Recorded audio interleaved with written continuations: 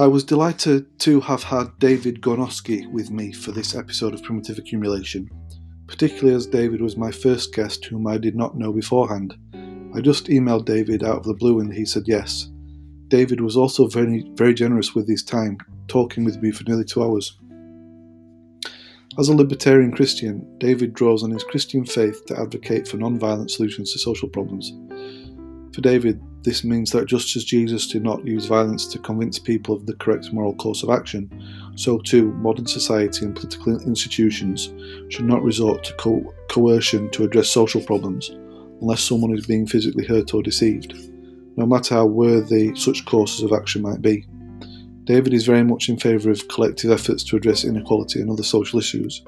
It's just that he believes they should be addressed through the actions of free individuals coming together themselves, rather than through the state apparatus, which he believes to be coercive. To this end, David is also very passionate about the abolition of prison sentences for victimless crimes. David's worldview is also underpinned by his reading of French philosopher René Girard's concept of mimesis, which is where society bonds itself together by casting out a scapegoat. David takes Girard's mimesis and argues that the modern state is also a manifestation of the scapegoating tendency in human society. Drawing on Girard, with the coming of Christ, David argues, this cycle of scapegoating can end, and true respect for the individual can begin. In general, David favours solutions to social problems developed by the plucky individual and sees states and giant corporations as crowding these opportunities out. As a democratic socialist, I tend to believe that redistributive progressive taxation, coupled with large-scale state-sponsored projects, are an important tool for reducing poverty and maximising opportunity in society.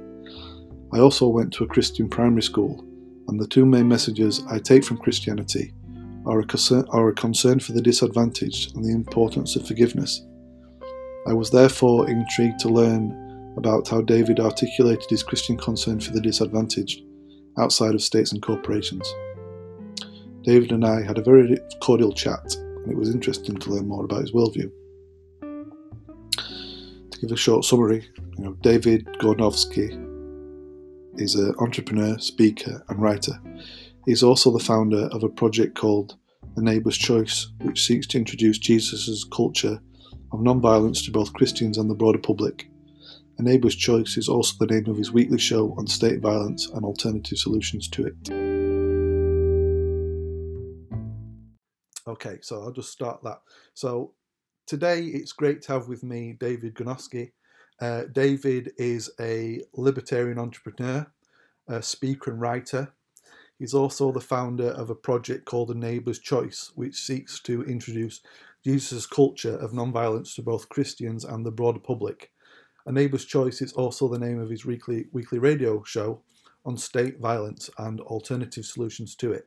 And I really want to thank David this afternoon for coming on my little hobby podcast. I contacted you out of the blue and you said yes, so I really want to thank you for that. Well, I like the descriptions that you gave me about your podcast, and I think we need to continue to help each other out as we engage in these conversations and make them more of a mainstay of public discussion. Let's make our discourse elevated, right? Yeah. So, I've got a number of different jumping off points. And again, as a teacher, it's good for me to learn these different views because, as I mentioned, I'm kind of a lefty steeped in those kind of ideas, but I want to be able to teach different sides to my students, etc., because I teach politics and there's some economics in that.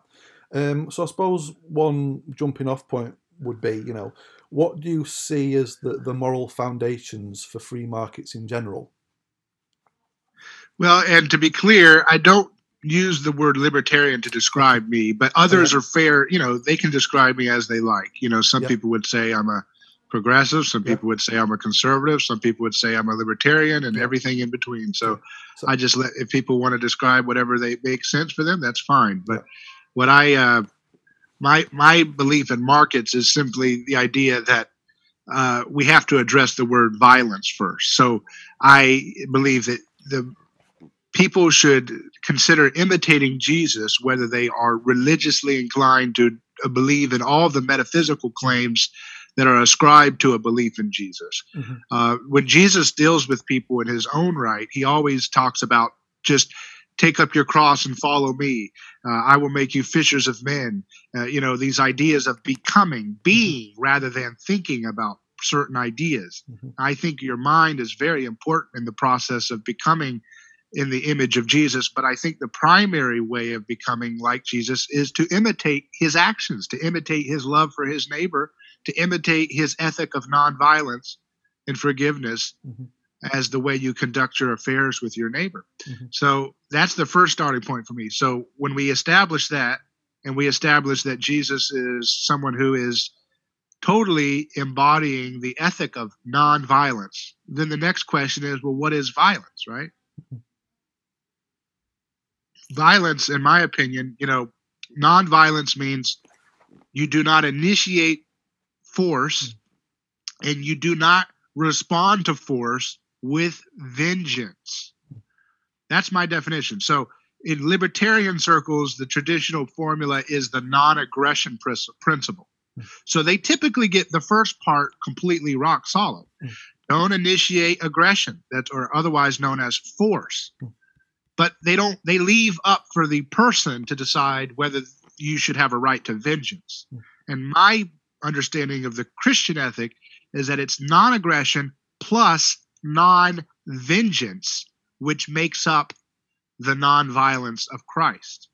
Now, within that formula, or it's not really a formula, but just we're trying to make sense of things that are hard to put into words. But within that, there is a place, I believe, for personal self-defense.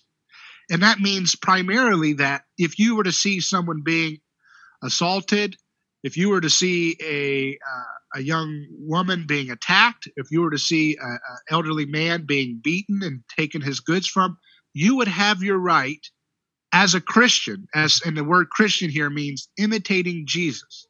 I think you would be within your right to use the threat of defensive force to stop the attack that's being done in front of you, right? So if you see someone being attacked on the street and there's nobody to stop it, you have the ability to stop it.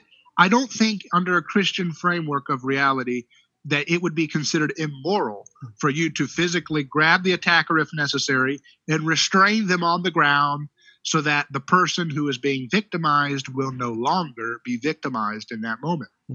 So from that point of that personal skin in the game ethic, we can then say that if it's right and it's morally right for you to do that as an individual, then you can extend that to collective concerns that we call law, which means if I have the right to stop someone individually, I can then extend that same moral right as a law that says thou shalt not steal, thou shalt not kill, thou shalt not defraud, thou shalt not assault or attempt thereof.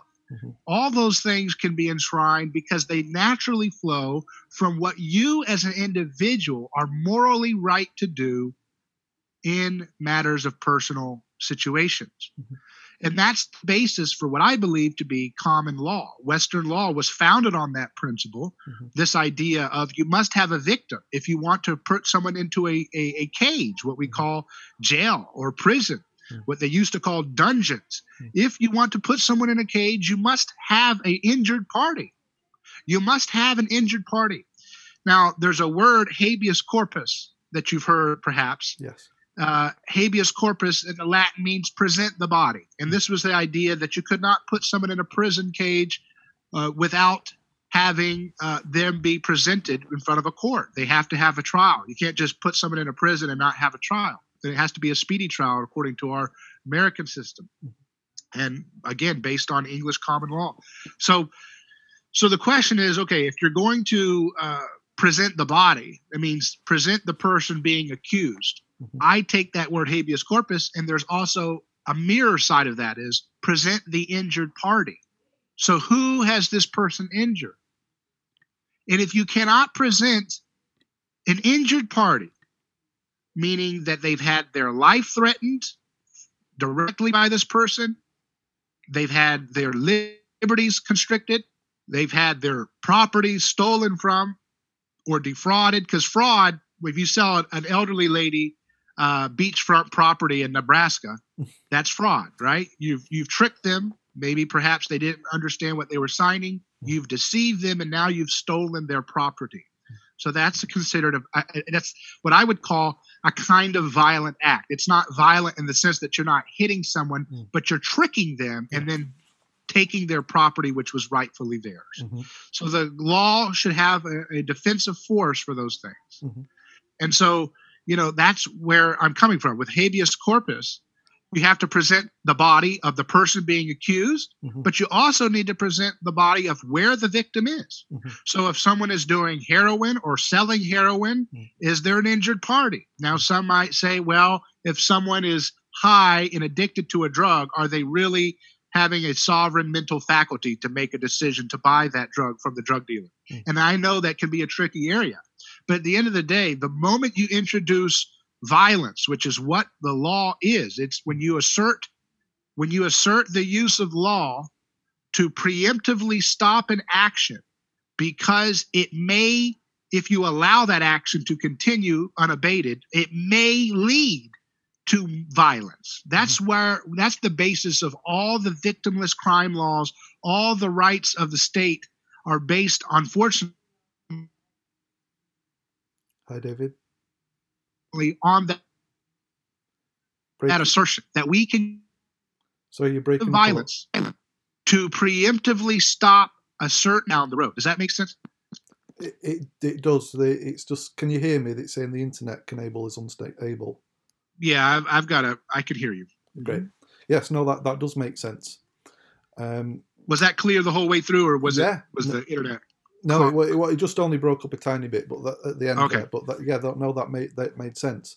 And something that else, just to build on what you were saying there about state violence, something that I understand about free market arguments and the state around taxation. So, for example, where does the state get its authority to come along to someone individually and ultimately say, if you don't pay your taxes, that we decide how we're going to spend them, we're going to throw you in jail. Right. And I'm not a person who speaks about taxes or anything. That's not my particular focus. But I will say this.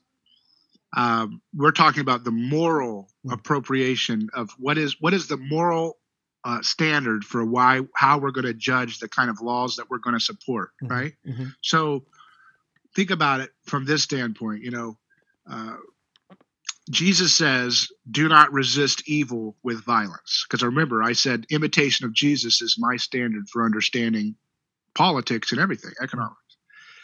So if Jesus says, do not resist evil with violence, and the word for resist, not an evil one, that word resist means in the Greek to resist with force, resist with aggression.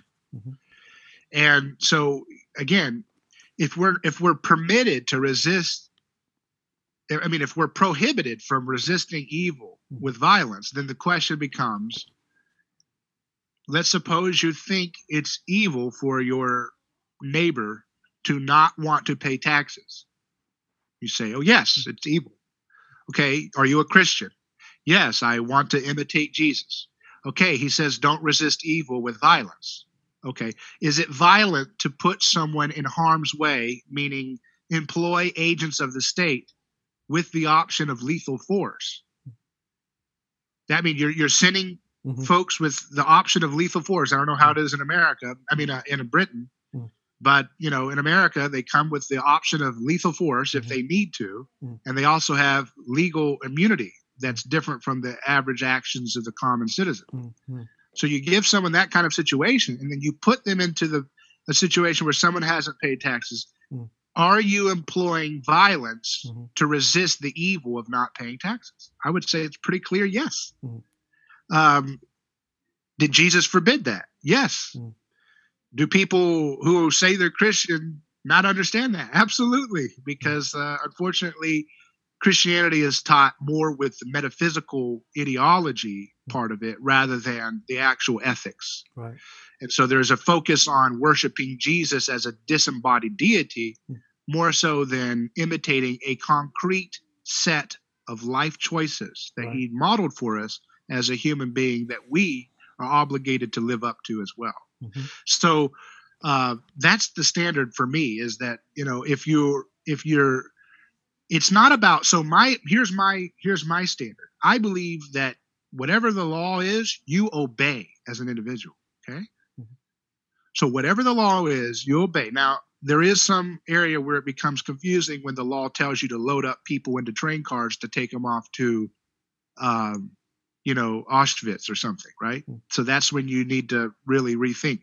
And there's a lot of gray area as to, well, that's an extreme example, but what about all the other examples that are immoral too? Should you obey those? Mm-hmm. But my general rule of thumb is to say, yes, obey Caesar.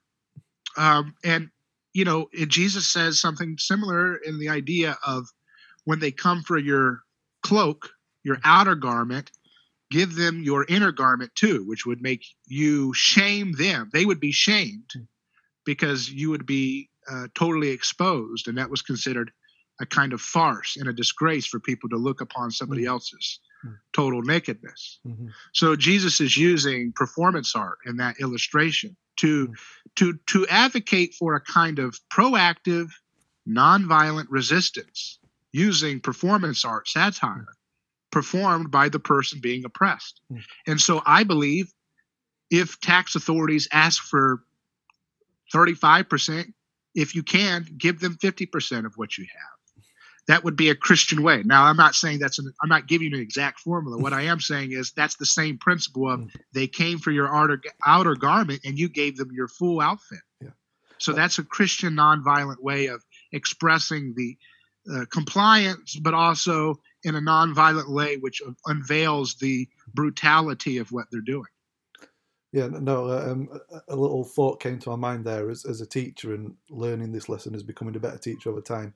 When a student does something maybe a bit naughty and the teacher goes way over the top and in shouting and lose their temper and ends up looking like a fool themselves, when, something much less. Exactly, yeah. Yeah, that's what with teachers tend to be in an environment in which you're in, where you have one person, right? And then you have a crowd, which is the children. They're all on one side and there's one. That's the scapegoat dynamic right there. Now children can be scapegoated too by the teacher. There's always that one kid that tends to be the focus of wrath by teachers. Like, oh, yeah, no. And you kind of extra police one particular child or another particular child more than the other. So they can be scapegoated as the locus of frustration. But typically, a teacher is in danger of becoming a scapegoat if they're in a situation in which the crowd of students believes that they have lost their credibility to keep their cool and to keep their conviction, to keep their confidence at all times. When they lose that sense of belief that they have confidence, what happens is it becomes a crisis of undifferentiation, in which the hierarchy between the teacher and the teached becomes blurred, and that's where rivalry is able to flourish. That's why teachers who try to create buddy friendship relationships with their class, they say, "Oh, look, I'm just your peer. See, we'll all get along, right?" Yeah. That usually doesn't work very well. I mean, that usually creates what we call in mimetic theory a crisis of undifferentiation, in which there is a loss of boundaries, a loss of self, and the children resent that because they don't feel like this is a serious endeavor at that point. No, that's all. A little bit of a tangent where we were going, but yeah, I could go on off. I won't go on a massive tangent, but that is all very true what you've just said. In my direct experience. I want to make sure that we get the foundations of violence correct, and we get it from a Christian standpoint. Yeah. So again, you'll get some people who are like tax resistors. I am not an advocate of that. Never will be. I believe you should pay more than what they ask for you if you can. Right?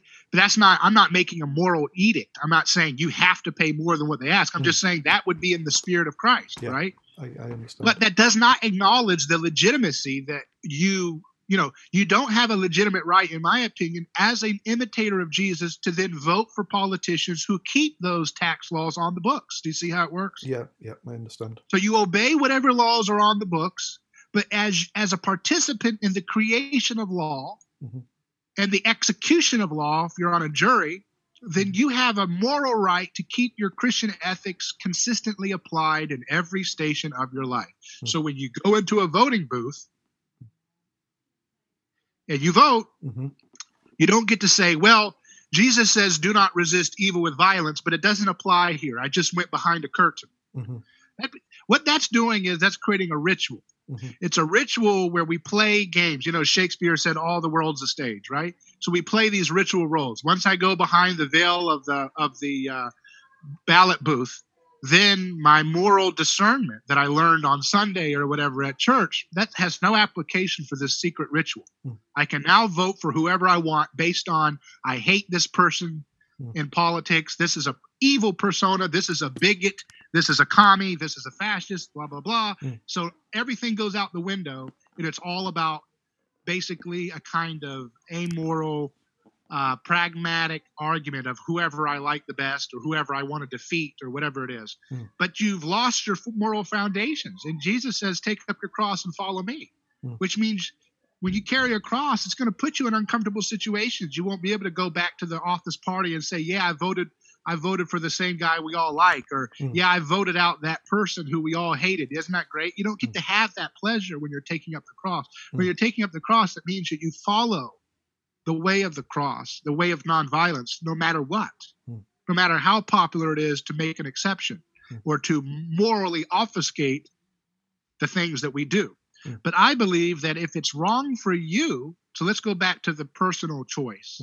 If it's wrong for you, and you can maybe help me out here, do you believe that it's morally wrong to, as an individual, let's say you're in a neighborhood and you see that there's a wealthy man in the neighborhood and he's way wealthier, or the woman is way wealthier than anybody else in the neighborhood. And you guys want to get a park built for children to play in. And this elderly person has no interest in putting his money or her money into a park, right? And you say, but you've got way more than you need, my friend. You've got way more than you need. You were a very successful, shrewd business person. You've got more cars than any of us. You've got more land. You've got a bigger house than any of us. And we demand a park. Now, would it be moral for you to get over to your neighbor's house, this elderly person, and say, excuse me, sir, excuse me, can you hand over X amount of money to build this park for the rest of us who have children who want to play? And he says, excuse me, I have no interest, please leave. So then you come back and you've got a crowd of all the neighbors, or at least the majority of your neighborhood. You say, excuse me, sir, we all have decided that you're coughing up the money, or else we've got guns and we're going to force you to go into a cage if you don't. And he says, bug off. I have no interest in being a part of your endeavors. I'm investing in a program for children in Haiti, and I have no interest in investing in your particular idea for the use of my excess money. So then you say, well, excuse me, we have the majority here. We have the force, so try to resist, and let's see what happens, sir. That's the nature of the state. That's the nature of democracy. Majority rules, okay? But somehow what happens is when we think on an individual level of going up to a wealthy man and saying, here's my gun, you give me the money because I've got a sick person at home who needs treatment, or I've got a park to build for children. Somehow we know very clearly that that's wrong. And we know it's wrong if we got a crowd at their door to join us. But somehow, this is the magic of humans. Somehow, when you have millions of people vote for people to execute this same procedure on their behalf, somehow the moral obfuscation sets in and people act as if that's business as usual. And that's how we have democracy. You see, you have to, in order to have consistent ethics, you have to be able to distill it into the personal choices in the local community, including the neighborhood, to be able to understand what we're doing when millions of people say, we have elected this person to confiscate this additional wealth from you, because that's what we've decided. And the person says, but wait a second, I have another means for my money. And they say, it doesn't matter. We have the majority. You must submit, you know? But Jesus says, don't resist evil with violence. So if you think it's evil, if the majority of the people in the neighborhood think it's evil for the man to withhold his funding of the playground, then by what standard, if they are living under the imitation of Jesus, can they say, well, but we get to resist this evil with violence? No, I think that's a really strong metaphor. And I suppose it rests on the idea of consent. Would I be right in thinking of that? Yeah, I think consent is a great way to distill it, yes. But, you know, that's what when you look at social contract, you know, the idea of a social contract theory. I think you like John Stuart Mills. Wasn't he an advocate of a social contract, right? I'd not. Or was he more utilitarian about it? Well, I suppose the aspect of John Stuart Mill that I like is the idea of testing all your ideas and against, you know, strong ideas to the opposite to try and come towards a form of truth, sort of the freedom of exploration, freedom of speech kind of aspect of it, I suppose, is the bit I like. Right. But if we think about the social contract theory, it is a mythology, you know. Hobbes, Locke, when you get these ideas of some place in the distant past, this is the mythology that we believe. Many people believe it. And our institutions are built on this lie. That in the beginning, there was a state of nature, and to various degrees, it's either really brutish and awful, or it's utopia. Like, go to Rousseau, everybody's happy. Everybody just got along, right? But generally speaking, you have the state of nature, and then all of a sudden, there's various spins on the social contract theory. But basically, we all decided to just put away our violence and sit down and sketch out a contract that we'd all agree to. That's just mythology. No one ever did that. You know, everything has been done by the use of collective violence on behalf of the interests that are able to control that collective violence and subdue and force others to submit. So we don't want to acknowledge that. We want to create a mythology that justifies the institutions that we have, because it's very uncomfortable to look them face to face and to realize that you can put on the fanciest wigs as a judge and the fanciest cloaks and the fanciest pomp and circumstance, but you're no different than the primitive tribalism that we talk about being so far beyond. We're not. The primitive sacred of our ancient past and archaic past is much closer to home than we realize. And one of the things that you'll see, and I think unfortunately the UK has been a little bit closer in terms of going down this path of political correctness, but the American situation is not far behind, which is that there's this political correctness that is increasingly aware of the evil of the violence that we do and the evil of the marginalization of what you referred to earlier as the underdog, right? And the underdog can be different minority groups, it can be genders, it can be disabilities, right? And so we look at the evil of people being oppressed along those categories. And so that's a process that Christ has introduced into history, in which we become increasingly haunted by the violence that our societies use and by the hierarchies. This is important. The hierarchies of power, which we feel are mediated and enforced by that collective violence. And so as we continue to be infected by that, even though we say we're less and less religious, ethically and aesthetically, we are more haunted by the cross than ever in 2020 AD. Because it's a process. It's working itself through us 2,000 years in the making, and it's becoming increasingly infecting everything that we think about. And so what I'm suggesting here is that this obsession with finding all the problems to be the fault of, let's say, Western countries themselves, or the fault lies in the Christian religion or patriarchy, The reason why that's happening is as you become aware of the violence in the past, it creates a kill the messenger effect. Christianity is the context by which we as a culture are waking up with sensitivity to past exploitation, to past imperialistic exploits, to past injustices and racism and bigotry, right? Yeah. But we look and we don't see the full totality of it. We don't recognize that it's at our origin.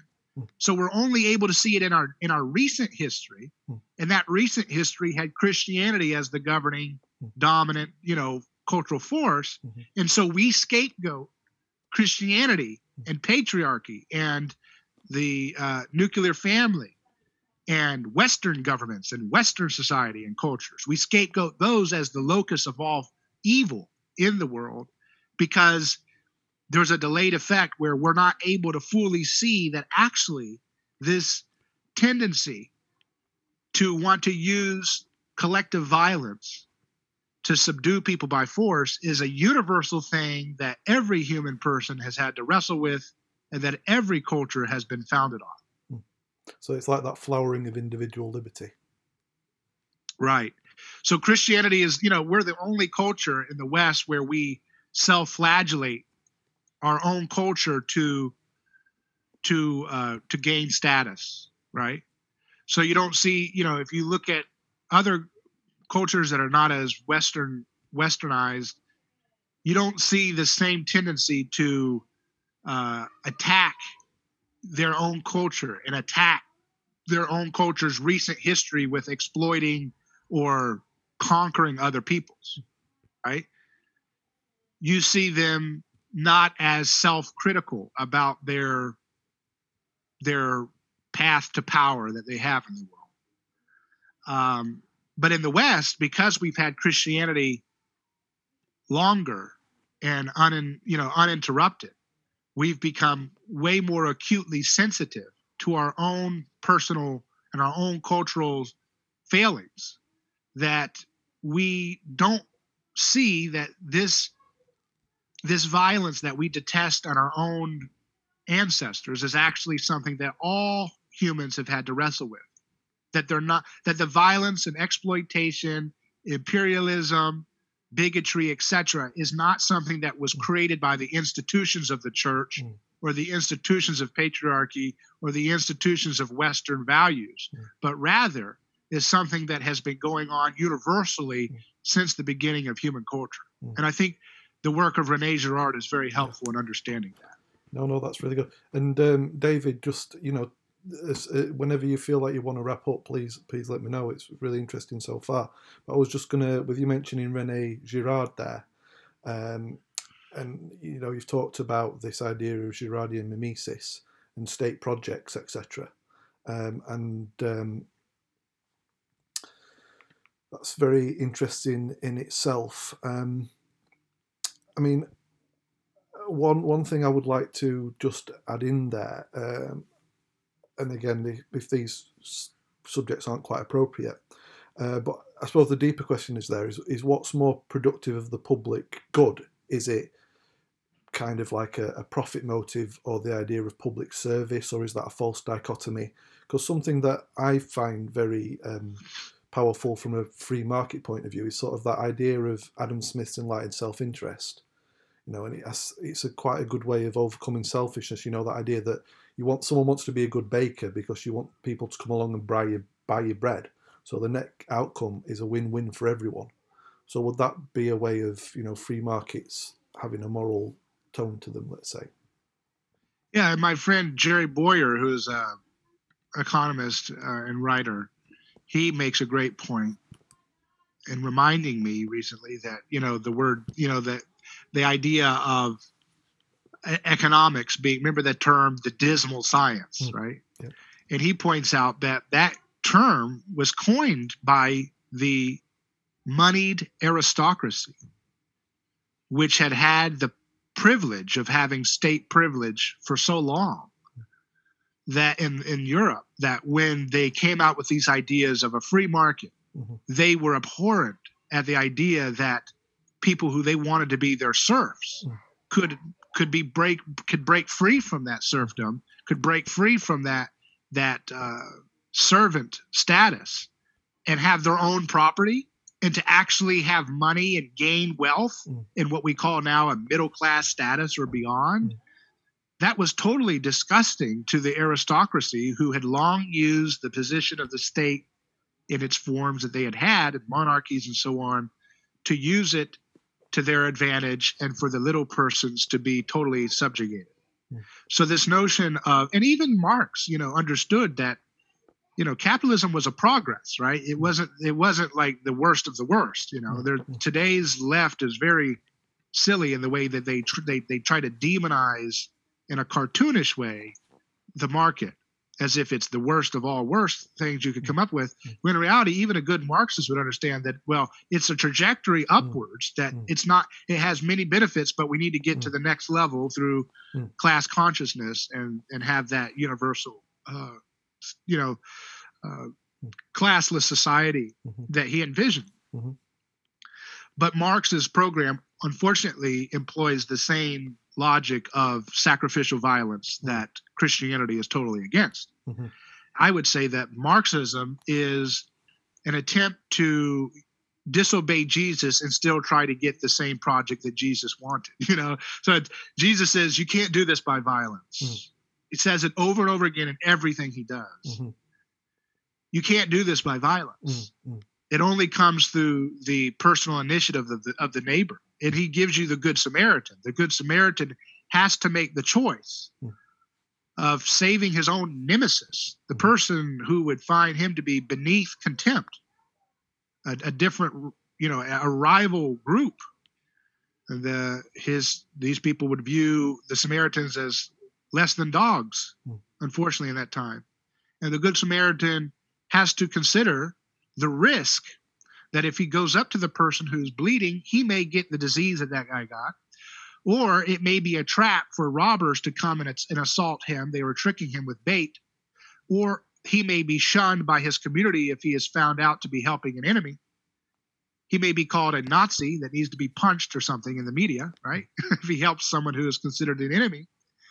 And whatever it is, he individually, out of his own personal initiative, makes the leap of faith to help the neighbor. Now, you cannot codify that as a moral law in terms of social justice or equity and things that the government can do, because the moment you employ violence, it backfires and it creates more violence. Martin Luther King Jr. was very clear about it. Hate cannot drive out hate. Violence cannot drive out violence. And the one thing we don't understand is we don't want to apply that to our collective institutions. We don't want to do that. We get it all day long about individuals. We say, yeah, learn Martin Luther King when it comes to you're at the schoolyard and a bully punches you and you want to punch him back or humiliate him. We teach that because that's that doesn't get to our idols. That doesn't get to the things that we worship. But unfortunately, we worship human power. We worship the crony corporations and big governments that rule the world. And we worship the idols that they produce in the form of politicians and plans and ideologies, and we feel the need that we have the right to sacrifice those who disobey that grand design for the world. So just the point here is that, we have an obligation to our neighbor, but part of that obligation is dependent on the free will choice that we have to make. And, one of the things that the left is good about is they say the right should not try to impose morality by law, right? They say that all the time. They say you cannot, create a license for who can get married by the government, because then you're imposing morality by law. And the same goes for other issues, But, the left is sometimes good about that with drugs. They say you cannot enforce morality by law to make someone stop doing marijuana or some drug that you find to be a bad behavior. And they're right for that. But the area where the left makes a mistake there is they don't understand that also applies to your economic choices. Because to say that we're going to force this kind of economic outcome by law is to impose morality by law. And furthermore, is to impose religion by law, because it is the Christian faith that says you are obligated to love your neighbor as yourself. You're obligated to get rid of all your wealth and go love the neighbor. But it doesn't say you are going to be forced to. And Jesus is so clear about that. Remember the story, I don't know if you've heard of the story where he sends his followers to other towns to tell them the story of following him. And they come back and they say, this town did not give us any time of day. They didn't listen to us. Should we call down hellfire, or, should we call down righteous fire and judgment from heaven on them? And Jesus says, you don't know what spirit you speak of. So you're not speaking from the spirit that I'm speaking from when you say get revenge on them because they're not following the message of love and jubilee that we're giving them. You're actually employing the message of evil. And he does that to Jesus, to Peter too. Because remember, Peter, think about Peter. Peter's just like Bernie Sanders.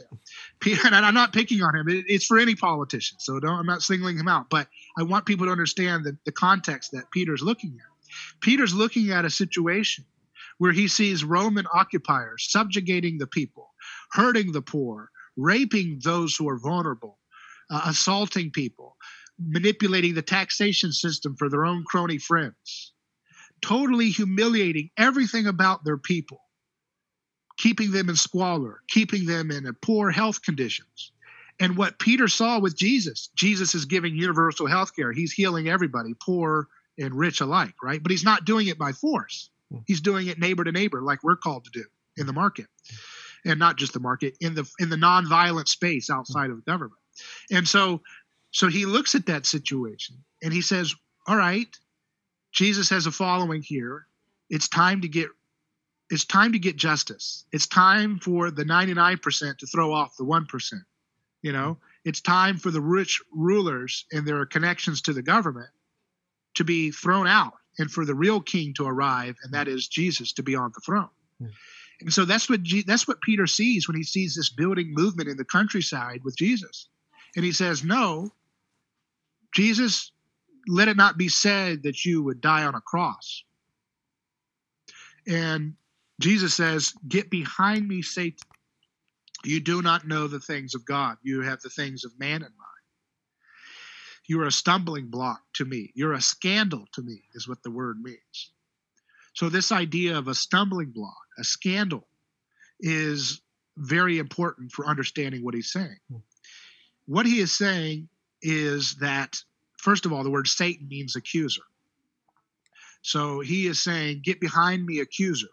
You're drawing me into the things that accusing folks do, and I'm not going to do it that way. And what he's trying to do is he's saying, you're tempting me to do things the way you want this to be done. You know there's a lot of oppression, like I do. You know that the 1% is exploiting the 99%. You know that they're not getting proper health. They're not getting proper access to wealth opportunities. You know that the whole thing is rigged, but you're trying to tempt me to turn this into a political movement and use force to take the throne by force, overthrow Herod, overthrow the Roman occupiers, and to implement my vision through force.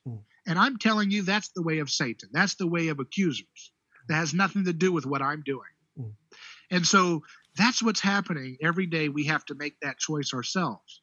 We have to make the choice to say whether we're going to act like Peter and say, I think this is unjust. I think this is unjust. All right, I'm going to go side with a political prescription and use force to solve it. Or we can act like Jesus and say, nope, the only way we can defeat this is by quickening people's personal agency and their families to give of their lives, to self-give, to self-sacrifice, to use their talents to love and serve their neighbor, as you mentioned with Adam Smith. That is not selfishness. It can be selfishness. But the question is, just because people use a free market for selfish means, does that mean that we punish that evil with violence? And the answer with your Christian worldview is absolutely not. No, that makes absolute sense in terms of the axioms you've been setting out. And just one quick aside is that Adam Smith was on the £20 note in England and in the UK until recently. Oh, wow.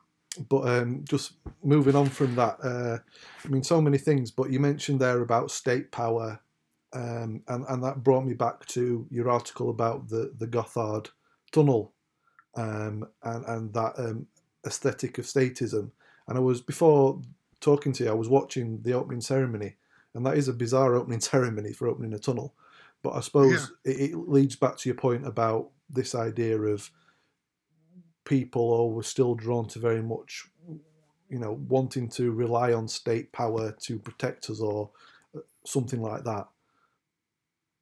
Yeah, and remember, when I say state power, that doesn't just mean purely the state alone. What it means is the culture that demands violent top-down solutions. And not only the state apparatus itself and its bureaucracies, but also the crony corporations, right? Mm-hmm. This is nothing I'm saying is an apology for corporations. Nothing I'm saying. What I'm saying is there's a lot of bad acting corporations in the world. And here's the question. What's the best way to beat them? Is it the way of the cross or the way of the sword? Do we fight the exploitation of labor with force? Yeah. Which is what Peter wanted to do? Mm-hmm. Or do we do it with the way of the cross, which is a nonviolent witness where you challenge the evil, but you don't challenge it with force? And when we do that, we can open up avenues of wealth using nonviolent means. For example, let me just give you a fantasy example. Imagine that we stumbled on a way to create nuclear power. You know what they used to call it, cold fusion? They used to call it cold fusion. Now, everybody laughs at that. But imagine that something like that came about, that you could power our factories and power our homes and our cars with water, not even seawater. You could use any water, and it would produce a safe type of nuclear type of energy that would power on water. Now, imagine someone's working on that right now. They're not working at a government bureaucracy. They're using their brain, and they're using their talent, and they're working with other folks to bring that. Now, if that comes out to the market, there's no way you can patent that, right? Just like you can't patent the combustion engine, and there's multiple people making combustion engines to this day. So imagine you have that happen. What does that do for the evil big oil companies and the big everybody companies, right? Now, if you tried to do that through a top-down solution like government energy policy, what would happen? Well, big solar, big wind farm, big carbon tax credit, all those little green energy companies that are telling us about global warming, they'd say, excuse me, Mr. Politicians or Mrs. Politicians. We've been here a lot longer than this little nutcase who's got cold fusion with water. So we are going to exclude this from being able to be brought to market. And they'll make every legitimate excuse. They'll say it's dangerous. They'll say it'll wreck the economy. They'll say people might use it for violent means or something. They'll make every stupid PR marketing campaign that cronies do. But it will be less likely for energy too cheap to meter and energy with no carbon footprint to come about through government solutions than it will be for it to come about through the market. And when I mean government solutions, I mean the crony corporations that pretend to be the solution for climate change. And in fact, what they're doing is they're rigging the market to make massive government subsidies directed towards their solar farms and their batteries, which actually, to make those batteries, of course, does a lot of damage to the environment too, and their wind farms, because they're not on their own able to be at a price point which can compete with the dirtier forms of energy production that we currently have. So they have to require massive government handouts to make them somewhat affordable. And they like it that way. Isn't it nice to have a business where you get the force of law to violently confiscate folks' money and direct it to your profit because it's a moral thing to do because climate change is happening? Rather than the Galileo right now, I'm just saying theoretically, who might be working on powering cars and factories and homes with water, that guy's not going to have a seat or that woman's not going to have a seat at the table. He's never going to have, that person's never going to have a seat at the table. But you made a point about the Gothard Tunnel, and I want to illustrate how weird that thing is and how telling that is. To me, I'm not concerned at all, really, about the symbols and all that stuff on that kind of because of how grotesque it is. Look, I enjoy Jim Henson, Labyrinth, and Dark Crystal. Those things were weird creatures. It's not about being snobbish about that. The issue that I have, and I pointed out in my article, was that in the Gothard Tunnel, in the ceremony, they have this depiction of these miners that are, I don't know if you saw this part, where these miners' souls are draped in the background as being sacrificed to this Baphomet-looking goat demon. Did you see this?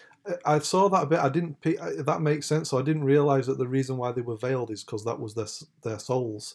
But yeah, that makes sense. They're but here's the scary part. All right, so this is the thing that is disturbing to me. There was miners that actually died in the making of the tunnel in real life. Yeah. Now, how in the world is it appropriate for heads of state all over Europe and their crony corporate friends? And I know I'm not reading into this. I'm just trying to show you the values that these people have. Yeah. They don't even see it.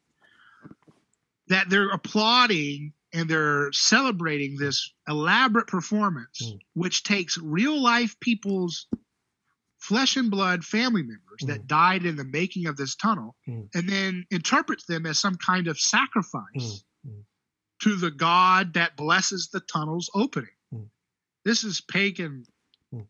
This is pagan aesthetic. I'm not saying these people are pagan. I'm saying that for some reason, the aesthetic of the state has no problem with an aesthetic of sacrifice. Yeah. The goat demon in this video of this performance is referencing a kind of goat demon or goat god or whatever from the Swiss region where this tunnel was developed. Yeah. That goes back hundreds of years ago in legend that this goat demon or goat god was the kind of god of that mountain area. And in more pagan times in Europe, the folklore was that, this god demanded sacrifice for your safe travel through the mountains. And when Christianity came about, they actually had a legend that the priests of the village offered, okay, this god demands a sacrifice, but instead of giving them a human, we would offer it a goat instead and trick it. Because I think the story was, whatever comes across this path first must be sacrificed to me. And so in the legend, the Christians, having influenced that legend, are now saying, no, we decided that we would send a goat across first. And so the god kills it. This demon, one of the pagan gods become demons in the Christian legends, right? And so this demon or satanic type figure kills the goat. And he's outraged because now his power is broken because he was tricked. He wanted human flesh, but he got a goat instead. So this is similar to the Christian story of the motif of the Lamb of God. This is similar to the Jewish stories of the scapegoat, right? And the story of Abraham and Isaac, the binding of Isaac, where a ram is offered instead of killing humans. So the Bible is this whole trajectory away from human sacrifice.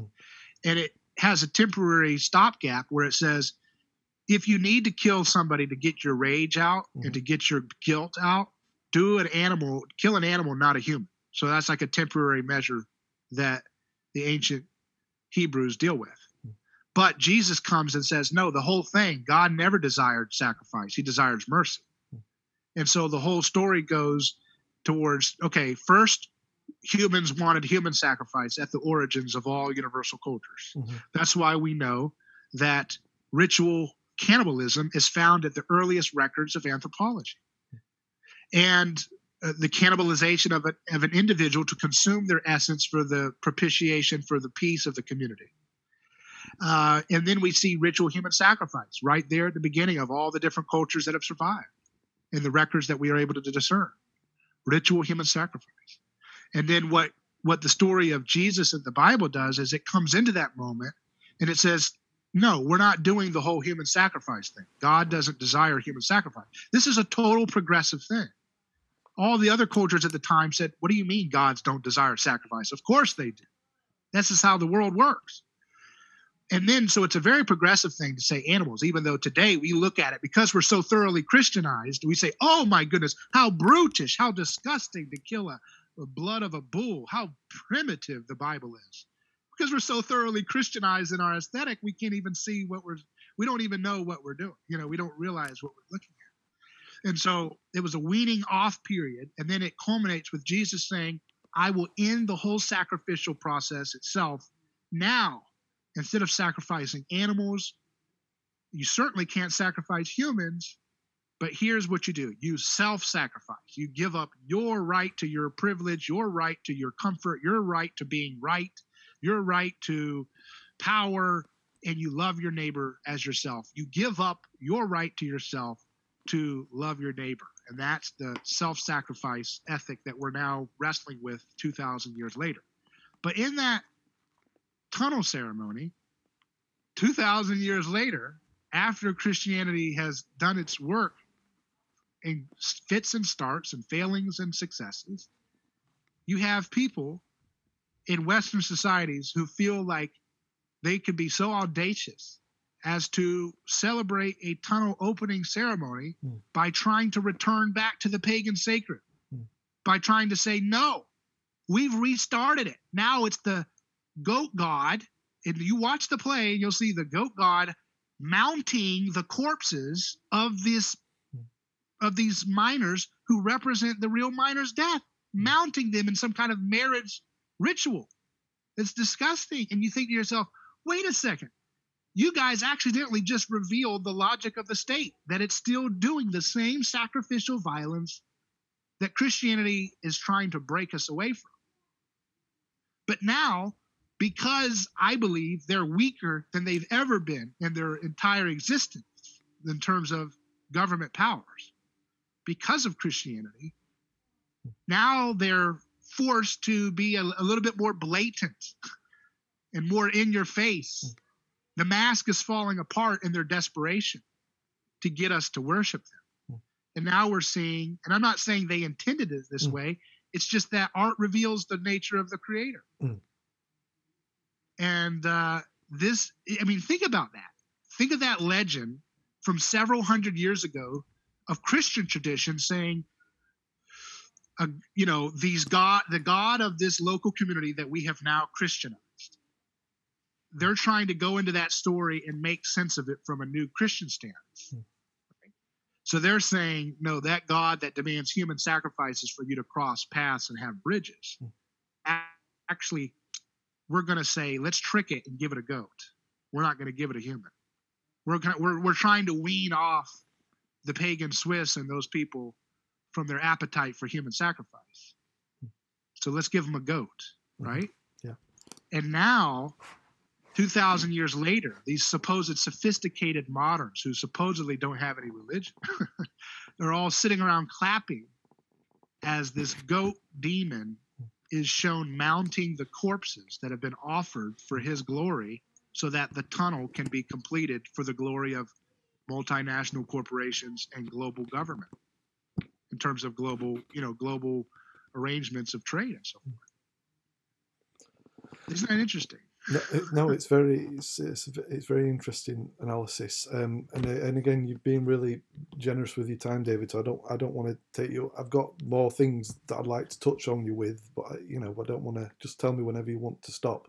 You've been very generous. Well, we can always do another one too later on if you have more questions. But what is any thoughts or any questions or where do you see this? You told me that you have I guess whatever I don't know what to describe your position as, but how do you think about the points that we've been discussing?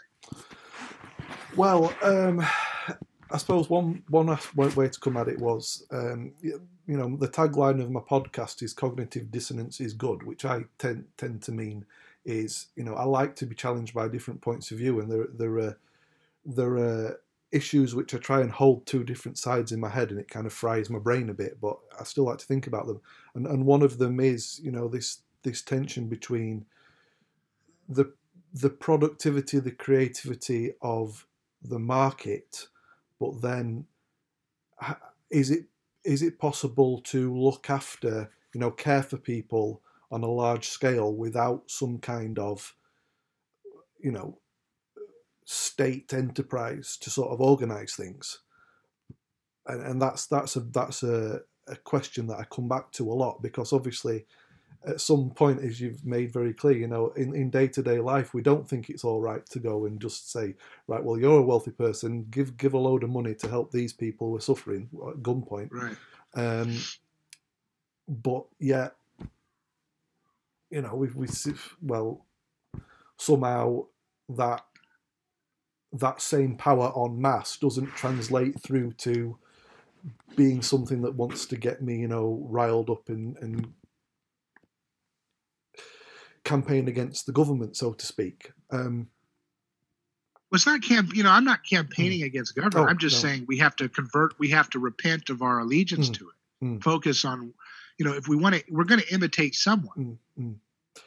I mean, I'm not an activist to get rid of government. Governments are going to get rid of themselves. What I'm asking people to do is to stop lying to themselves to believe it's okay to participate and advocate for and vote for and sit on juries and enforce laws against nonviolent human beings. If you want to be a Christian. Now, if you don't want to be a Christian, not you, I'm just saying, my definition of Christian is you're imitating Jesus. That's it. I'm not saying you have to. I have a different definition of Christian than maybe some people believe. A lot of Christians will believe you have to believe a certain creed, but you don't have to love your neighbor as yourself in any tangible way. I say it's the opposite. I think the most important thing is, do you look like Jesus? Do you think like Jesus? Do the fruits of your spirit imitate the model of Jesus? Love, joy, peace, gentleness, goodness, meekness. Against such things there is no condemnation, the Bible says. So, my standard of what is a Christian is pretty challenging for everyone, including myself. It's not something you attain. It's something that's a process your whole life. But the question is, and that process doesn't have to do with some kind of where you're, it's a question of what you look like and how you act and how you behave in your heart. So I guess my question is what is the sticking point in your head that makes this, it is a little bit of a cognitive dissonance, and I understand that's the program, but is throwing money at the poor going to help them? What's really important is actually enhancing their physical well-being and their physical. So like give you that cold fusion example, right? How much cheaper would food be if water is what powered everything? How much cheaper would your electric bill be? How much cheaper I'm talking about the average poor person or the lower middle class. How much cheaper would your cost of food? How much cheaper would be your goods and services? How much cheaper would construction costs be?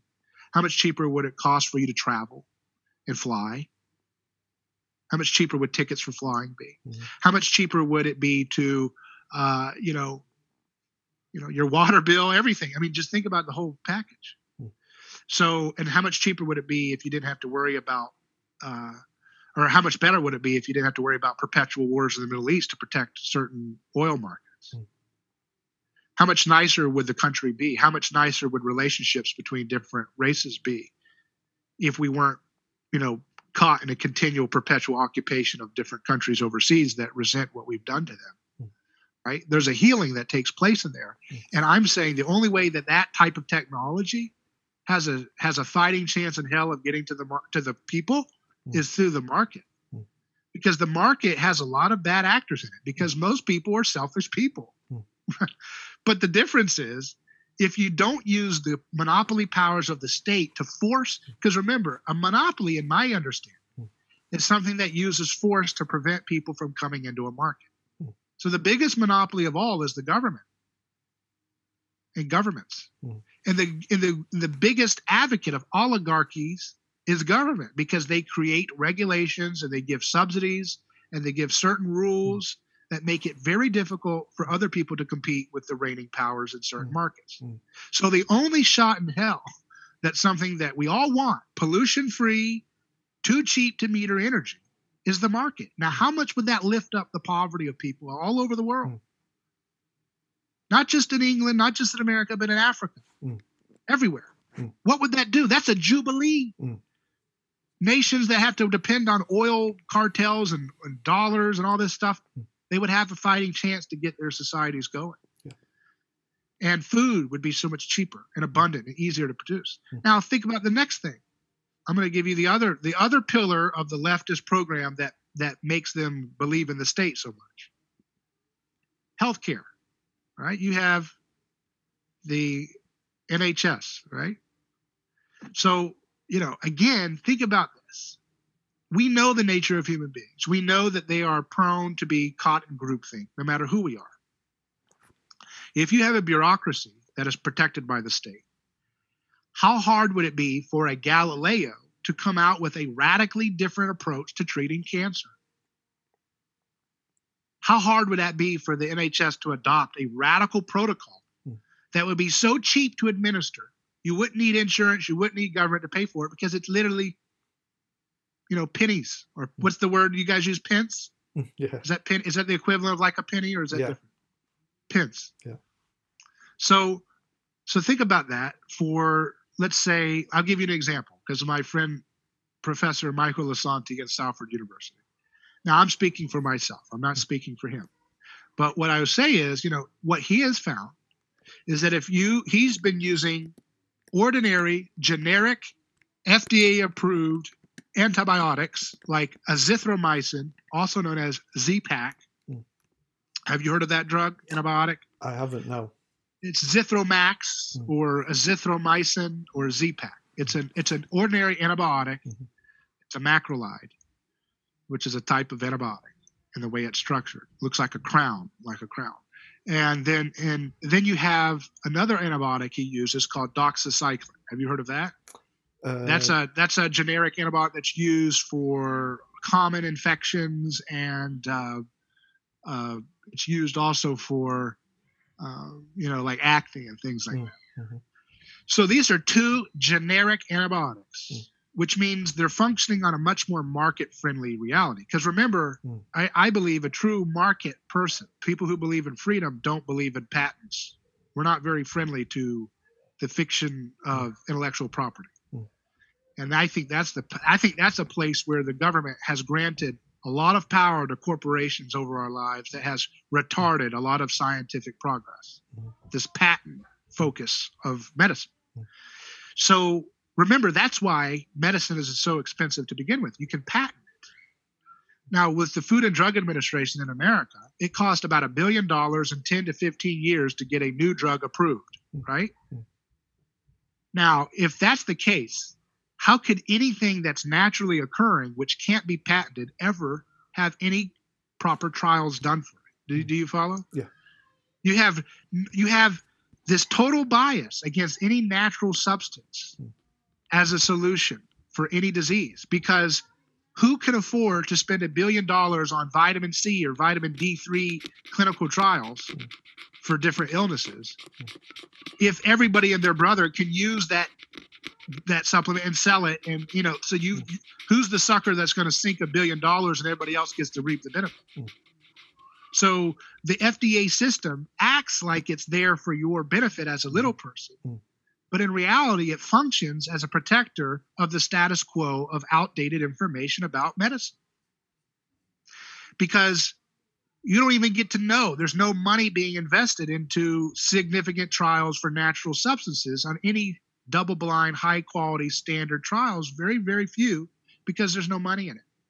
All the money is allocated towards trying to find a novel new drug that you can patent, because then you can make the profits back to pay for the massive amount of money that the FDA requires for their permission. So again, let's go back to Lasanti's thing, because this is the point that I think I want to give folks tangible examples, not just give you the ethics of liberty in Christianity, but also give you tangible, real-world things that you can look up right now and learn about. So imagine that Lasanti's method, using azithromycin and doxycycline to kill cancer stem cells. Cancer stem cells are the root cause of metastasis in cancer. Chemo, radiation, and surgery don't touch the cancer stem cells. This is known. They don't even begin to really hit at the root. It's like you have a plant. It's like you're cutting the grass. You cut the plant off at the top, but you didn't kill the root. The root is the cancer stem cell. Now, think about this. If you can use azithromycin and doxycycline to kill cancer stem cells, then I envision a day, and this is me speaking, in which cheap, non-toxic antibiotics that cost a few pennies could be the front line of taking on cancer, rather than right now chemo, which totally poisons the body and good cells too. And it also creates senescent cells, which are aging dysfunctional cells, which are the foundation for cancer. That's what chemotherapy does. It also, radiation, which causes dysfunction and can kill the patient, and surgery, which can also cause problems related to metastasis later down the road. So that's our standard of care that all the government bureaucratically compliant mega corporations and bureaucracies administer. And the NHS does too. But if someone came about and said, no, actually it's antibiotics. Antibiotics could be the front line. Well, you can't patent these particular antibiotics because they're generics. They're off patent. So now you have a real market force opportunity that if people had the goodwill, hold on one second. All right. If people had the goodwill to, and philanthropically minded people could do clinical trials to demonstrate over and over again, in the best trials possible, that a combination of doxycycline, azithromycin, and perhaps a few other generic antibiotics could be a frontline way to kill off cancer stem cells, which is the heart of metastatic cancers. If that could be demonstrated, then look at how much pain and suffering and how much cost and poverty we could alleviate with just that alone. And my question again is, just like the cold fusion,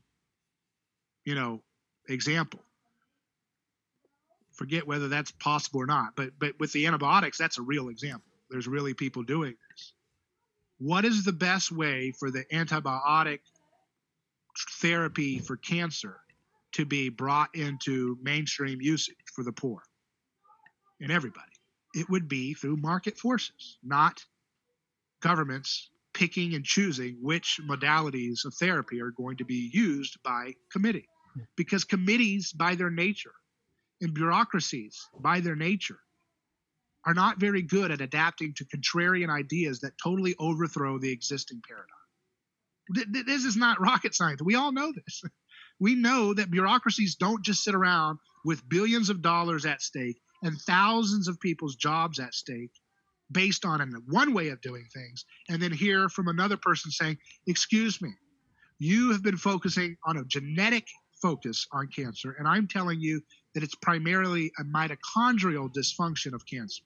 That's the cause of cancer. It's a mitochondrial approach, a metabolic process that is the foundation for cancer, not the genetic focus. You simply cannot do that. There's so much groupthink entrenched. There's so much job security and pensions and people's lives. It is so deeply bureaucratically entrenched with government solutions for medical care that radical idea will not have a fighting chance of making it through the labyrinthine bureaucratic monopoly medicine system and then coming out to the public anytime soon.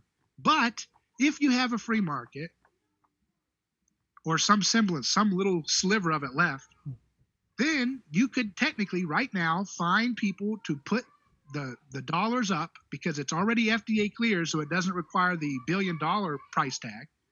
Maybe a lot, but it won't be a full billion because these antibiotics are already cleared for safety in humans. But now you just need to spend a few more million to show that they actually work as a frontline treatment for cancer.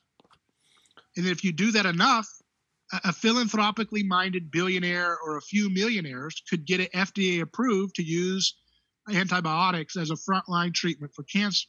Now, in America, we don't have universal health care yet.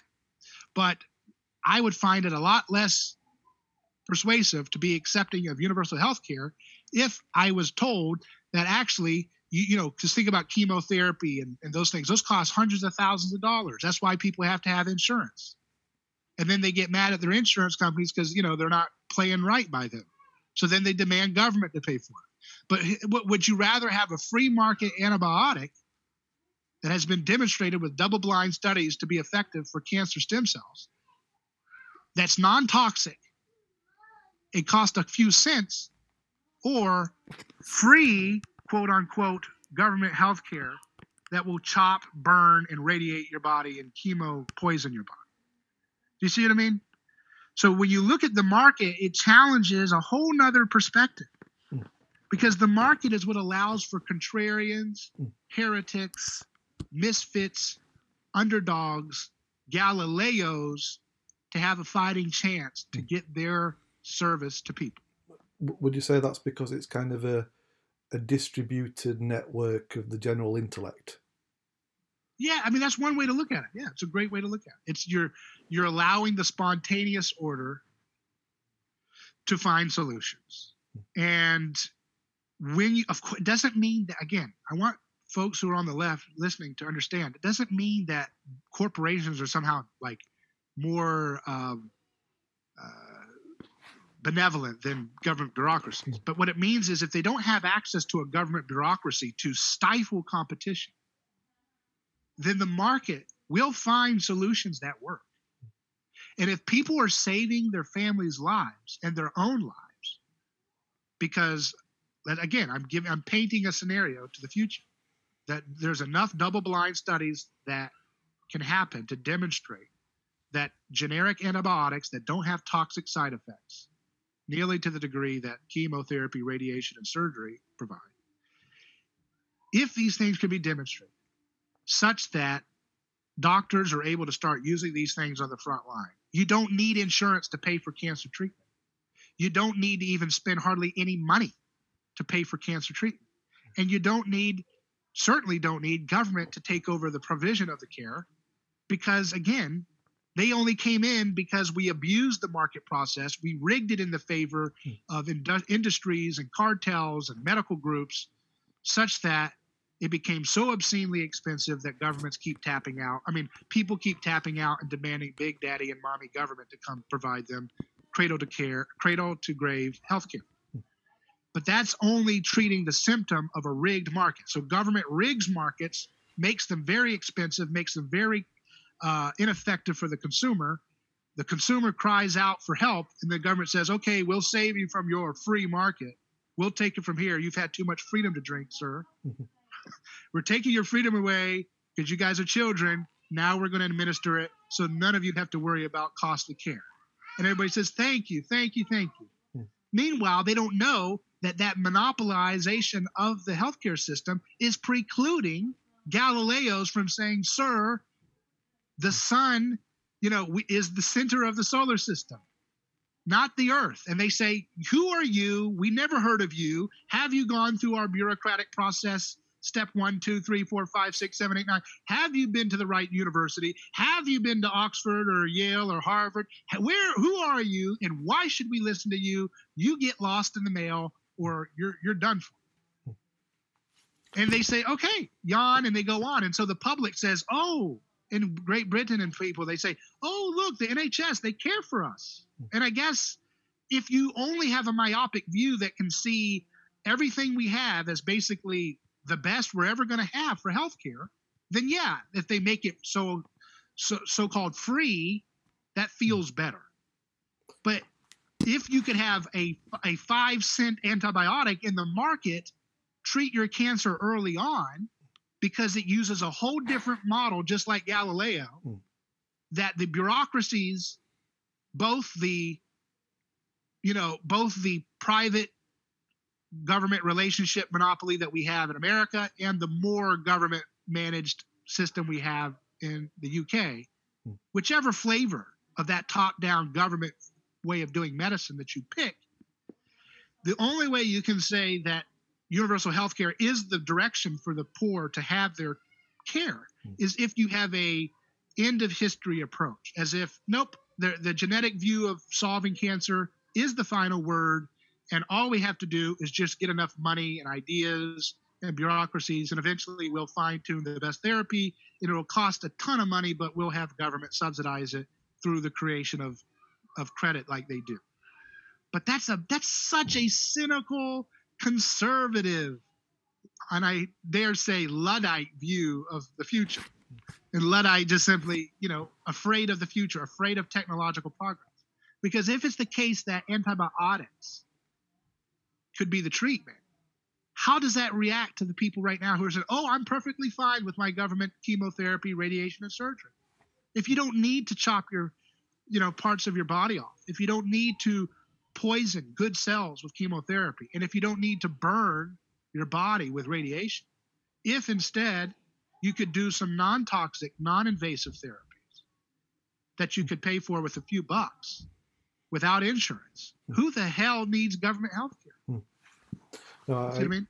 I take your point there, and I'll just move on to one, because I think I was going to ask about free markets against crony capitalism, but I think you've made that good point there.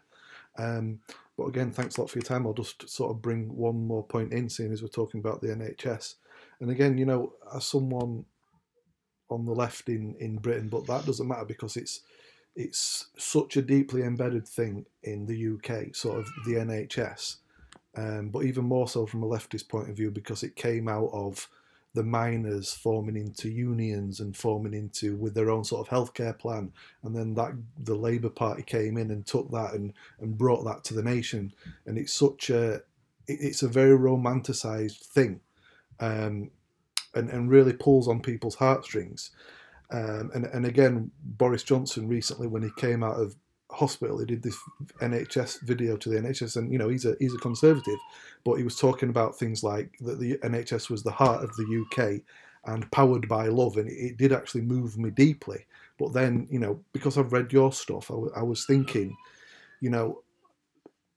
as deeply as I love the NHS, that might sound bizarre, for someone to say, well, why are you loving a state institution? But I can't speak to the science things that you were talking to, but I am aware that people have said, well, if in the UK, just because people would idolise the NHS so much, it can stop it from being properly criticised when mistakes are made. Or some people even go further and say, and this is kind of like painful for me to say, so I don't even want to think about it to a certain extent, which is bizarre, but they would say, well, okay, so the NHS is good to a certain extent, but really there are better healthcare models out there. So, example, France, Germany, where this government sort of provides healthcare, but then there are certain market forces within it where people will pay a certain amount. And actually, as much as the British public love the NHS, maybe if you're trying to save lives, that French-German model is better. I know you're being way more radical than that, but does that make sense about the idea of this idolization? What makes you feel bad about criticizing the NHS? That's interesting.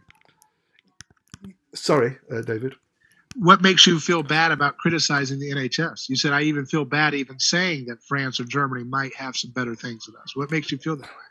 No, that's interesting. I mean, as someone on the left, the NHS in that sense is seen as such a towering achievement of socialism, if you want to use that word. But even nationally, I think it's because people are so, everyone relies on it so much that maybe in a way, in a self-interested way, we're worried that if there were any cracks came out in the way it was ran, that the whole thing might fall down. Yeah. Well, that's what the state is, religion. It creates those kind of feelings in us. Nationalism, patriotism. And those feelings are not to be mocked, but they are to be you should be very skeptical of giving into those feelings. That's the feeling of transcendence that we get when we get to be a part of something that soars us beyond ourselves, and we feel like we're part of some bigger body. And so we have a natural desire to adore and worship things that we feel save us and bind us together. And the Latin word for the word religion means to bind together, right? So the NHS binds the UK together. It does. It does. It binds you together. It binds your body back together if you have an injury, and it binds your nation back together when there's an attack from a pandemic. So those are natural feelings to feel. But those feelings hide the reality of the sacred, which is that, unfortunately, it's often mediated by sacrifice. Sacrifice is what you don't see. Sacrifice is when you entrench societies in their services in a monopolistic fashion, which is what the NHS is. Is there any competitors for the NHS? There is private healthcare, but it's only about 8% of the population. And it's for the rich, right? Yeah. Or something? Yeah. So they give those little crumbs to well, it's not crumbs, but they give the rich their little toy, and they keep everybody else in the healthcare system. Well, everyone's covered by it, but the rich can buy extra care, if you like, on top. Yeah. It's like Disney, where you pay $100 to get in the park, but then you have to pay $100 more to get the fast pass. Yeah, kind of thing. Yeah. But the thing that's interesting to me is, again, I just touched on cancer, but the same antibiotics that I've talked about have been demonstrated in clinical trials to kill cancer stem cells. Those same antibiotics can be used to clear out all kinds of senescent cells. Azithromycin has showed, Z-Pak has shown, it's 97% of senescent cells are killed when you put Z-Pak in a laboratory culture of senescent cells. Senescent cells are aging cells. Those are the dysfunctional cells which are the foundation for chronic illnesses like hypertension and diabetes and cancer and diabetes and all these things that we think are just inevitable because of age. So what I'm suggesting is, how would you feel about the NHS and all of its services? Now, I understand for surgeries and things like that they do a great job. But in terms of the real issue of treating chronic illnesses like heart disease and cancer and diabetes and Alzheimer's, what if we're going to find out soon that our single-payer nutrition science was totally wrong, that government nutrition science has got it totally wrong about what the human body needs to eat to thrive, and that if we correct what we eat, then we don't have to have the massive amounts of chronic illnesses like diabetes and so forth plague our bodies, and that require such ineffective medical treatments to mitigate, and that those ineffective drugs are only expensive because the government granted the people patents which allow them to create obscene profit margins. And then that requires government to come in there and manage everything and fund everything. So what I'm saying is, I don't know how to translate that to folks who are so stuck on the universal healthcare frame of thinking, when I'm suggesting that there are solutions right under our noses that we would have known a lot long ago if we had had a free society that would allow us to find the solutions from the contrarian voices, from the Galileos, to provide solutions to diabetes and heart disease and so forth that would cost either free because you're just eating a different way, or very, very close to free, like cheap antibiotics that are not patented. Do you see what I mean? Like, do you see how the market actually, in my opinion, is a much, much more benevolent humanitarian force for the alleviation of suffering and human sickness and poverty? Do you see what I mean? Yeah, no, I totally understand where you're coming from, and it's great to learn, your different points of view on that.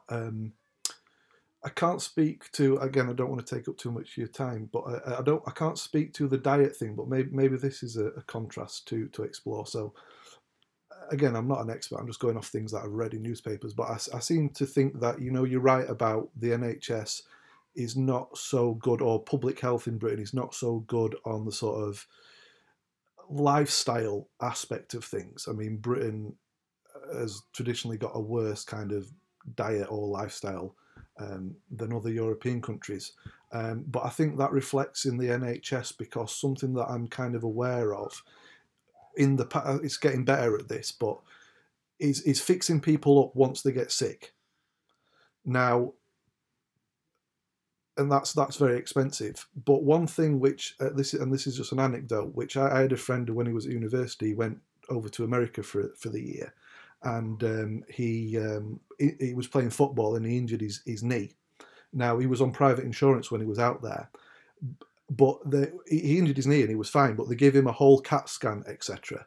Now, in the UK, you would only get one of those if you were very ill or something like that, or you would have, it's got better since then. But I suppose the point I'm trying to make is that I got the impression that because in America, and this was an advantage of the American system to some extent, and I think this is reflected in some of the statistics as well, if you're lucky to have insurance, is that because in America the insurance companies they didn't want people to get sick beforehand because that costs more, so they wanted to detect things before you get ill. So the fact that he injured his knee playing football and he was given an entire CAT scan, which someone in the UK, traditionally speaking, would have only had, maybe if they were diagnosed with cancer or something, that seemed to me a contrary, an anecdotal but contrary argument in favour of sort of market-based solutions to healthcare, because it was trying to preempt things that would cost the insurance company more down the line, whereas the NHS was kind of more, fix you up once you get ill.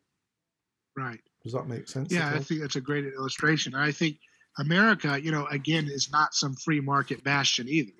I would say 70 to 80% of our market is totally government managed. And the Medicare, Medicaid, which is for the poor, Medicare for the seniors, that is a massive amount of spending and control into how the markets do care and what they set the price at, how they pay it, how they, then hospitals get a massive amount of subsidies from different levels of government. And then you have things like medical licensing. Medical licensing wasn't always a thing in America. And you didn't always have to have a license, but when you create a license, what you do is you create a cartel that makes it very difficult for competing ideas about philosophies of medicine to have a fair chance. We just don't know what we don't know. We're told this is medicine and it's been decided. And who decided it? They'll say, well, the Learned Academy has decided it. You're like, okay, well, who funded the academy? Well, government and their crony big business friends. Well, who decided to make them the power people to decide which academies are there? And then furthermore, who decides who gets the chairmanship and the chair position of different departments in these universities? And who decides who gets on the peer-reviewed journal positions, which then are the ones that grant the prestige and favor to ideas about treating the body in different forms? So all of that's political. All of that is rigged by government and its monopolistic powers. So if you're against monopolies and you're against crony capitalism, you have to be for the market. The market is the best tool to non-violently create creative destruction against the entrenchment of bureaucracies, outdated ideas, and crony greedy capitalism. Because in a free market, you wouldn't be focused on patentable medicine. You'd be focused on medical care, probably mostly natural supplements and solutions that would have enough. If we freed up the market system today and didn't have an FDA, a lot of money would start pouring into natural supplements with double-blind studies adequately done to demonstrate the efficacy of a lot of natural, cheap substances that people can use for different health issues. And then if we freed up and had a free market and single payer, right now we have single payer nutrition. So my argument in America is single payer nutrition is what got us sick. The food pyramid, we have something called the food pyramid, and it subsidizes food, it subsidizes wheat and sugar and corn and soy, all kinds of carbohydrate foods. So it's a pay-for-play system that promotes the massive amount of consumption of grains and carbohydrates. And so I call it single-payer nutrition. So I tell people single-payer medical care can't fix what single-payer nutrition broke, right? So everybody's worried because the big argument in America is, what if my family member has cancer? What if my family member has diabetes? What if they have Alzheimer's? What if they have heart disease and they don't have proper coverage? And what I'm saying is insurance, big insurance policies and big pharmaceutical drugs and big government management of those things, none of those are the solutions, right? Is that if you actually had a free information flow of ideas. See, in the market, if your idea doesn't work, it's not going to stay around, because what's protecting you from keeping it going? You have to have the power of the state to intervene on your behalf to stop other people from having better ideas with better solutions that get better results. So think about it. I mean, just think about it in a purely abstract term. Who in the world in a free market would choose to go to Dr. A, who gives you an antibiotic to treat your cancer, or Dr. B, who will chop your body up, radiate your body, and poison all your healthy cells so your hair is missing and you might die from the chemotherapy? Who in the world, I'm just assuming all things being equal, that both of those were fully invested in terms of being able to be adequately researched with funding and research and double-blind studies. Who in the world would take the toxic, dangerous option B? They'd take option A. So doctors who promote option A would flourish, and doctors who promote the more antiquated model would fail immediately. And the drug providers that provide those things would go bankrupt unless they got on the program and started investing their money into solutions that were actually holistic and helpful for the body. Now, your and my immediate programming is to hear what I just said and say, well, what he's suggesting is quacks should just go run wild on everybody. That's what you're programmed to think. And the reason why we're programmed to think that way is who educated us? Government did. So government educates us from the moment we're little to the moment we're, in college. And then the media, which is also protected by government from competition with the different licensing laws that they have. So they have this incestuous relationship to reaffirm the power and supremacy of the state and its crony corporate friends. So we are inundated from the moment we're young children in high school, in college, and in the media to be totally believing that we cannot survive but for the benevolent power and intervention of the state. And why is the state benevolent and powerful? Because the majority voted for the people that run it at the top. And that's BS. We know that's just sacrificial logic. We already illustrated that with the neighborhood, with the elderly man and the elderly woman. So we know that's an illegitimate way to decide things. It's popularity contest where majority gets to subjugate its might over other people. You cannot have innovation if majority rules everything. What would the majority rule say about Tesla if Edison and his friends were running the majority rule policy for electricity? What would the majority rule say if we had a NHS for transportation in America and transportation was decided by government bureaucracy? And guess who staffed the government bureaucracy for transportation? People who make horseshoes for horses and carriages. People who make carriages for horses and carriages. So what are they going to do when those folks who are the experts, who went to the finest schools to make horse and carriages and to make the horseshoes for the horses and to make the grains and the products for the horses, what would they say if they had the NHS type power or FDA type power over transportation when they hear of a new idea from a young Henry Ford to make a car? They'd say, this is preposterous. This is a total reckless idea. This shall not be permitted because it's going to kill everybody. Once people have a motorized vehicle, they'll go to bizarre speeds. They'll fly everywhere. They'll crash into homes. Everyone will be dying. It'll be the most worst catastrophe we'd ever known. And we'd be still using horse and buggy today. And we'd say, thank you, NHS, for taking care of us during this crisis. Or thank you, FDA, for giving, you get what I'm saying? It's the idea that when you try to create a monopoly, it doesn't know what it doesn't know. It doesn't have the competitive pressure to say, wait a second. You're telling me you can have a car and we don't need a horse and carriage? Or you're saying that we could use an antibiotic that doesn't toxify the body, does not make the body sick?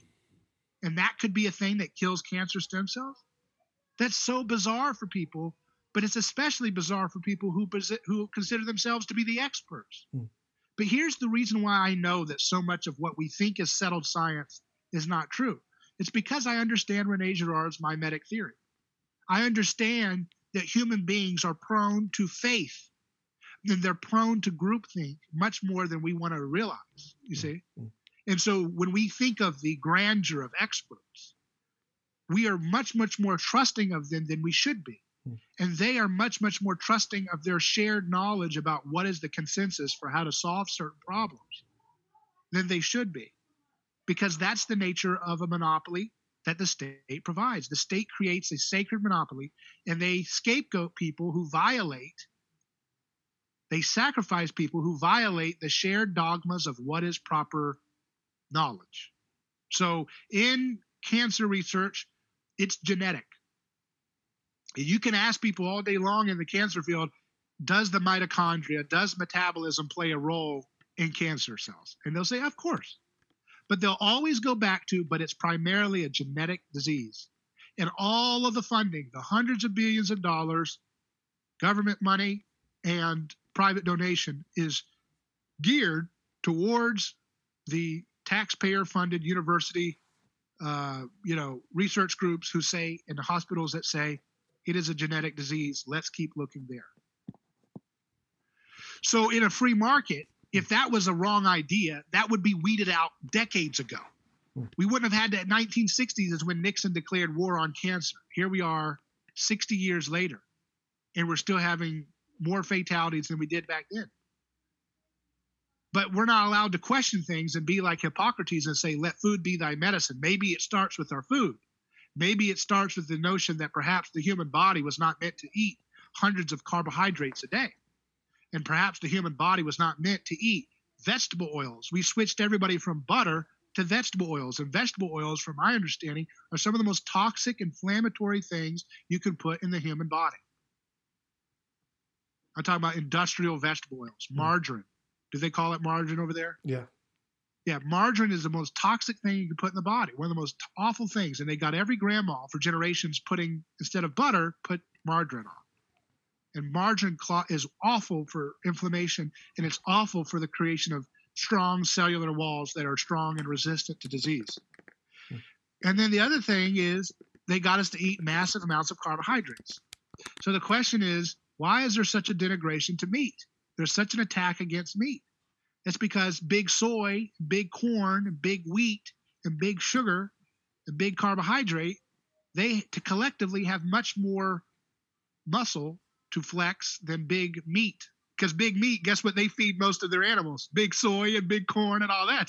So they're lower on the pecking order. They may have power, and of course they use their lobbying power to control the regulations for their favor in America and in the UK. But if you look at the grand scheme of things, big meat is much smaller than big soy, big corn, and big wheat, and big sugar, and big, all that together, right?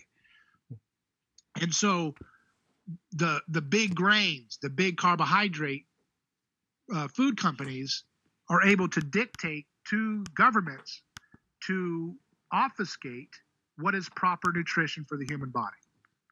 And that's what creates the massive diabetes, heart disease, Alzheimer's, cancer, and the massive rates that never seem to abate no matter what we do.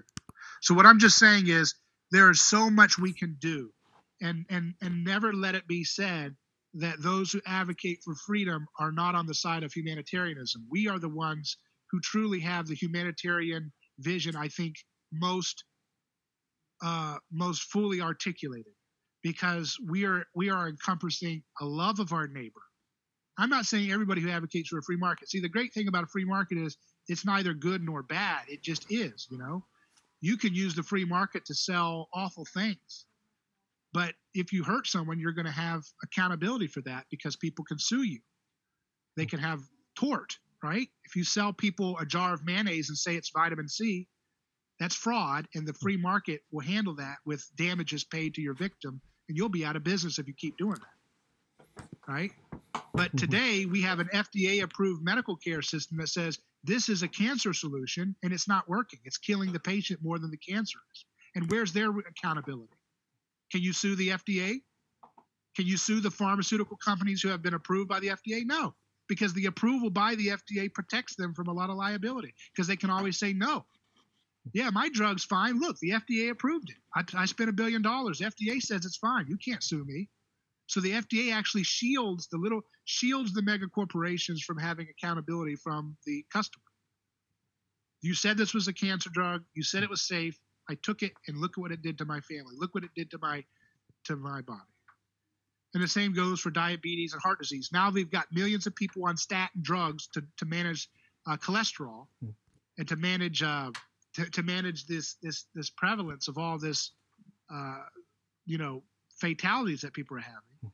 And now we're finding out that statin drugs are not effective. Now we're finding out that dietary consumption of cholesterol, animal cholesterol, is actually not what's causing heart disease.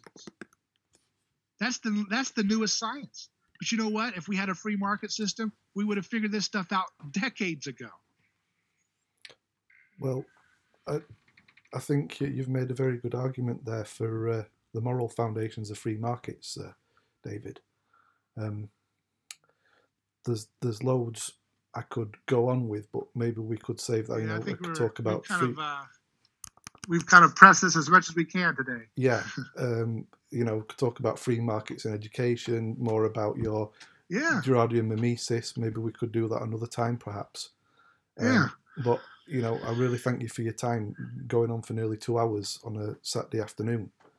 Yeah, well, this is you're an educator, and I love to educate as well in terms of getting people to think outside the box. So I would ask you if you have any tips for me, knowing what I've tried to communicate today, any suggestions for how I can be effective in communicating these ideas to folks who live in, let's say, Britain, Great Britain, where you have, because I am an American, so I don't ever want to be blind to the way that I explain things and assume that, that is effective for explaining it to folks who are in other situations and other cultures.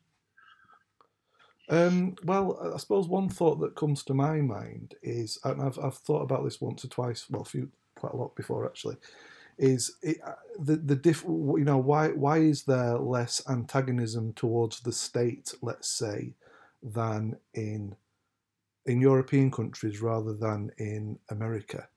And I don't know whether it's because I think some of the ways which the government system is in, let's say in Britain, so when laws are passed, the legislative body has more power than, or often seems to be more powerful vis-a-vis the judiciary than it does in the United States. So, for example, if the Supreme Court says that something is law or something isn't law, that puts it in very much a more us and them kind of situation in the United States, whereas if a controversial law is passed by the state legislature in Britain, in the House of Parliament, or in France, wherever, because it's got that kind of quasi-democratic aspect to it, people are less likely to oppose it on those grounds. And I think, with the nature of the American Revolution and how it was set up, I think there's a lot more organic skepticism towards government in the US than there is in other European countries. I don't know if I'm making sense there. I think it makes sense. Yeah, I think it makes a lot of sense. So what would be a good? I mean, is there one thing that you would suggest for feedback to me to help my ideas communicate better to folks who have grown up in environments where a healthy faith in the state is much more entrenched? Yeah, I would say that a good way to come across that is just to recognise that I would say in European countries, in the UK, people are less afraid of the government for good or ill, or perhaps they don't fear the government as much for good or ill, as they do in the United States, because this is a quote that comes to me. Lemmy from Motorhead. Uh-huh. The rocker from Motorhead. He was once asked, you're a heavy metal guy. He was British, and he said, "Do you like guns?" He said, "Don't you think you need guns to bring down the American government?" And he said, "Well, the British people have brought down the government, without guns several times. All it takes is a scandal in the newspapers." Right.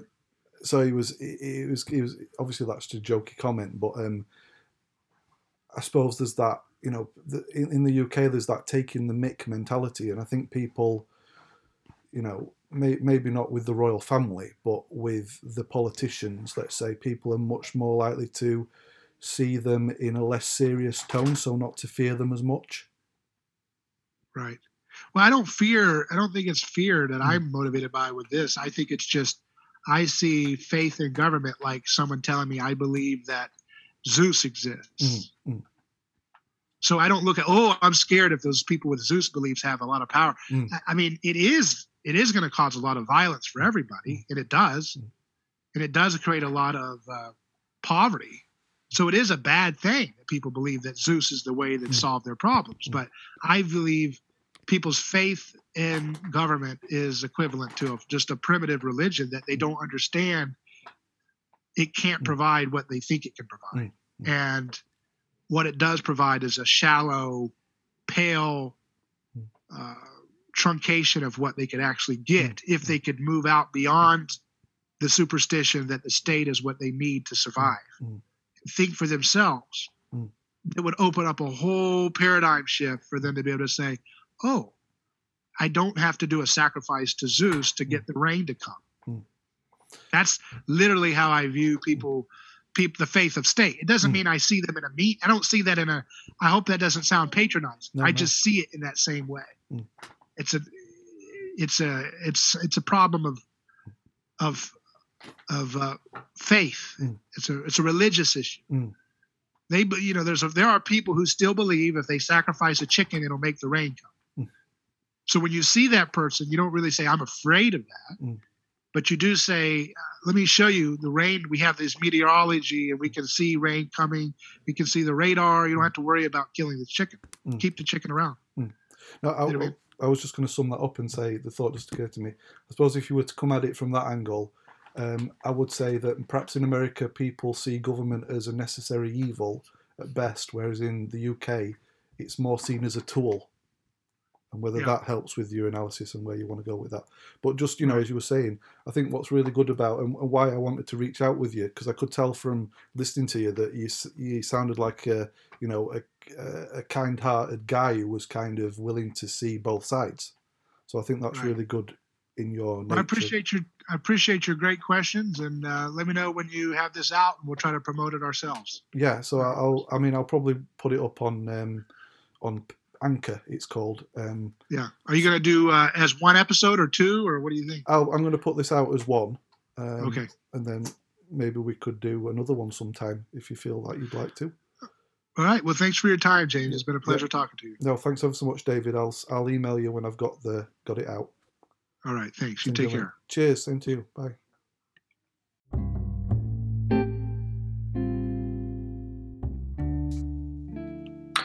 Okay, folks. Thanks very much for listening.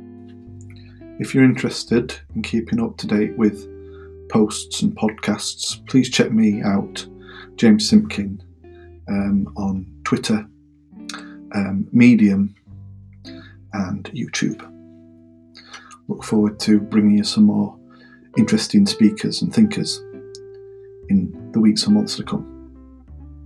Cheers.